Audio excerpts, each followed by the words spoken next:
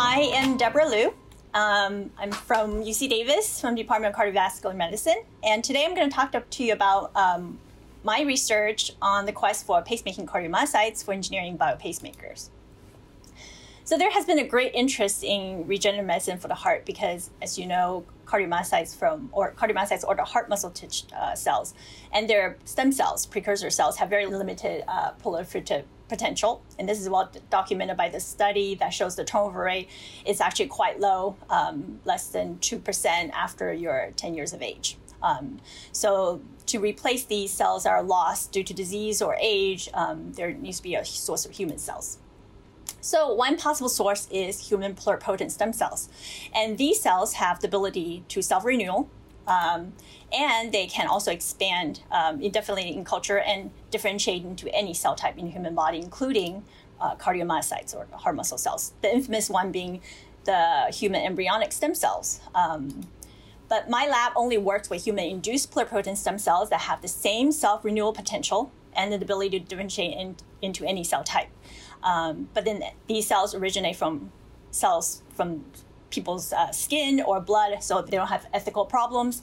And these cells are reprogrammed or reset back to this primitive state by overexpressing these combination of transcription factors that can reset the cells back to a pluripotent state.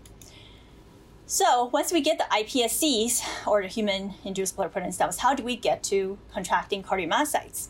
Well, we copy how the organs develop in embryogenesis by looking at the chemical environment during the development. So two well-established differentiation protocols from Dr. Sean Polachek's lab and Dr. Gordon Kelly's lab. These protocols pretty much shows that if you take the iPSCs and you add BMP or activin A, or some kind of Wnt activator in the first stage, you can get the cells become mesoderm, and then followed by some kind of Wnt inhibitor in the later cardiac mesoderm stage, you can get these cells eventually become cardiomyocytes. However, the yield for these cells is not 100% cardiomyocytes. You get other cell types such as endothelial cells, fibroblasts, and on top of that, not all cardiomyocytes are the same. So you can largely categorize functionally. You can categorize the cardiomyocytes largely by their functions into pacemaking and contractile subtypes. So the pacemaking cells, they're really there to generate action potentials or to set the heart rhythm. So for applications such as to engineer biopacemaker, you would need these cells to be able to self-generate action potential, and they tend to be smaller and have fewer myofilaments. On the other hand, if you want to replace cells for heart attack, you would need more contractile cells, and these cells tend not to have any ability to self-generate action potentials without outside electrical stimulus, and they tend to be larger and have more abundance of myofilaments to generate contraction to pump the blood. So based on our work, we have shown that you can get ventricular-like, atrial-like, and pacemaker-like cells from iPSC-derived cardiomyocytes. And we can identify these largely by their action potentials or electrical signature from these voltage changes from these cells. And based on the phenotype, we can see that pacemaking cells shown by the orange bar is actually the smallest fraction of these subtypes. So how can we increase this pacemaking fraction? So something that we have tried is biochemical differentiation, looking at the biochemical environment. So one study has shown that if you eliminate this PX2 transcription factor, you actually can get development of another pacemaking tissue in the left atrium as well, as shown by the green arrows here. So we think that by knocking down this PX2 expression, transcription factor expression, then we can actually promote development of pacemaking cells in our differentiation. So we decided to block something upstream, the nodal pathway that controls the PX2 expression, by a small molecule SB431542. And so we added this SB small molecules in a stage-by-stage manner to test along the differentiation timeline. And then we found that when we add in the cardiac mesoderm stage from differentiation day 3 to 5, we don't see an adverse effect on the differentiation as assessed by troponin T expression, which is an indirect assessment of differentiation efficiency of cardiomyocytes. And then we also can see from the video below, comparing to the control cells shown on the left, when we added SB, you can see the contraction rate is actually much faster, and the contraction amplitude is actually smaller. And this is good sign that we're getting more pacemaking cardiomyocytes. And then we did some flow cytometry to assess the cells. So first we looked at the yield of cardiomyocytes, which can be determined by the number of troponin T positive cells, which is shown on the box on the top side of all the plots. And then you can see that when we added SB in both IPS lines that we tested, there's actually an increase in the yield of cardiomyocytes as shown by the red bars. And these cells are actually smaller than the control cells, and that's an indication of pacemaking cells. And we also looked at some pro-pacemaking transcription factor, TBOX18 and TBOX3, and you can see when we added SB, it shifts the histograms to the right, and that indicates that there's a higher expression of TBX18 and TBX3. And we quantify these increased expression in 2 different cell lines, and you can see relative to normalized baseline, there's increase in the expression of these transcription factors after we added the SB molecule. And then next, we verified the protein expression of SHOX2, pro-pacemaking transcription factor SHOX2 showing green, and also IL-1 showing red. And when we added SB, you can see there's increase in staining in the nuclei of the iPSC-derived cardiomyocytes. And similarly for TBOX3 and 18, there's also increased expression in the SB differentiated cells. And then the ultimate test is really functional test in these cells. So we looked at the action potentials of these SB differentiated cells relative to control cells using whole cell patch clamp that measures the voltage of the cells. And we also did this with another method that recorded the cell optically with the voltage sensitive dye.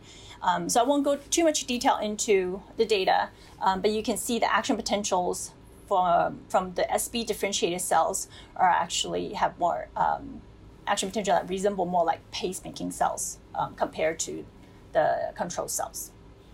And another factor that could possibly affect cell characteristics is really the microenvironment or the extracellular matrix that surround the cells.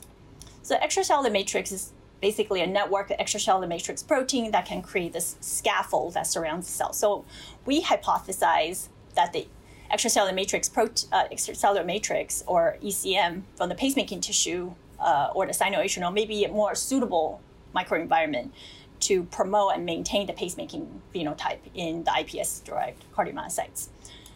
So we took a stepwise reverse engineering strategy to first look at what is different about the ECM in the sinoatrial node, the pacemaking tissue.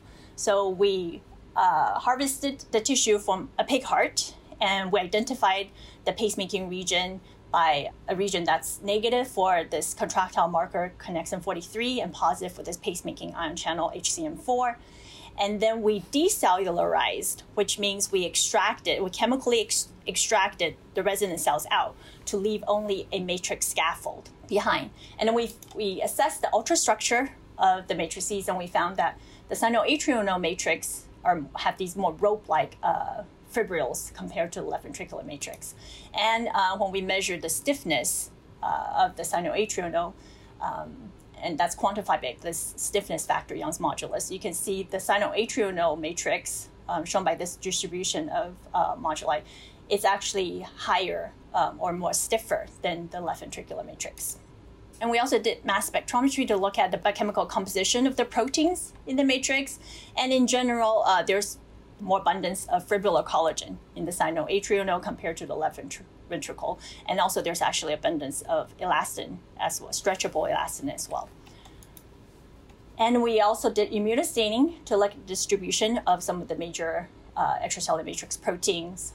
So based on our findings, we came up with this hypothesis that if you consider the sinoatrial matrix as a composite material, then the pacemaking cells are actually enclosed in this stiff tensile-bearing fibrillar collagen region, while there are elastin fibers that spans the stiff region. So when the heart is undergo active contraction, the elastic region will actually undergo deformation more readily than the stiff region, and then this will protect the cells inside the stiff region from mechanical strain compared to the cells that are actually in the left ventricular matrix. The cells will actually experience more strain because they're not as well protected by the matrix. So this is just showing a force plot. We think the force is actually higher imposed on the cells in the contractile region than the pacemaking region. So we decided to test to see if we can use the sinoatrial matrix to better maintain and protect the pacemaking cells. So we took the porcine heart, we again decellularized the sinoatrial matrix and also the left ventricular matrix as control. And then we differentiated our iPSCs to cardiomyocytes. And then we recellularized or basically seeded the matrices with our iPSC-derived cardiomyocytes. So now we have recellularized sinoatrial heart tissue, and also for control, we had recellularized left ventricular heart tissue.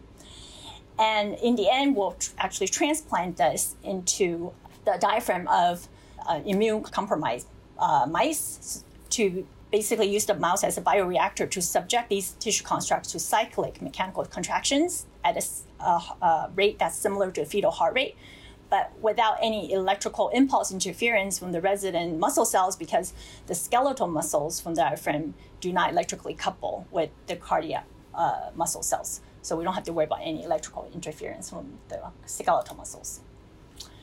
So right after recellularization, we noticed that the iPSC-derived cardiomyocytes, showing the red, that were seeded onto the sinoatrial matrix, they organize themselves into clusters, very much like the native sinoatrial at the very top.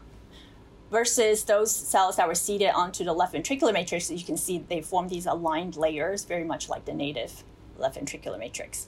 And then we also did some functional measurements looking at the calcium dynamics using this GCAMP calcium sensitive probe that look at the frequency of calcium changes. And then what we found is the rate of changes in these the cells that were seeded onto sinoatrial is definitely much faster than those on the left ventricular matrix, as shown on the bottom right graph. And the amplitude is actually also smaller. So these are traits that are indicating pacemaking-like cardiomyocytes. And then we transplanted the sinoatrial and the left ventricular recellularized tissue constructs into the diaphragm of the mice. And then we see even after 2 weeks of cyclic mechanical strain in the mouse, we can still see the iPSC-derived cardiomyocytes shown by the red still clustered or organized like that in the native sinoatrial, and those in the left ventricular matrix, those cells actually stay aligned after 2 weeks. And then we looked at the pacemaking markers in these iPSC-derived cells that were recellularized onto the sinoatrial matrix versus the left ventricular matrix. So for pacemaking markers TBX3 and TBX18, there's definitely higher expression of those transcription factor in cells that were cellularized into sinoatrial and versus the left ventricular matrix. And the pacemaking channel HCM4 is also has higher expression in the iPSC that were grown in the sinoatrial matrix relative to the left ventricular matrix. And then the contractile marker connexin 43 is actually higher in the left ventricular matrix. So all these are indicating that we have a more of a pacemaking phenotype in iPSC cardiomyocytes that we cellularize in the sinoatrial node. And the last thing we did was, again, to look at the functional aspect of these cells. So again, we used the GCAMP calcium-sensitive probe to look at the calcium dynamics in these cells. And as you can see in this graph, that shows the frequency of automaticity in the iPSC-derived cardiomyocytes in the sinoatrial matrix is much faster than that in the left ventricular matrix. And also the amplitude, again, of the calcium transients is actually smaller. So again, this indicates that the iPSC cardiomyocytes seeded in the sinoatrial matrix maintained the pacemaking phenotype better. So the take-home message is that pacemaking cardiomyocytes can be derived from iPSCs, and we can direct the subtype by looking at the chemical environment, such as playing around with the nodal signaling that I talked about, and also providing the right microenvironment, such as the extracellular matrix from the pacemaking tissue. And then stem cells really opens the door to possibility of engineering biopacemakers from human pacemaking cardiomyocytes. And I would like to acknowledge all the people, past and present, from my lab, and also my collaborators, Drs. Nipa Vanchami-Monvat, Dr. Xiaodong Zhang, and James Chen. And this work has been funded by a CERM Discovery Grant to the Lu Lab. Thank you.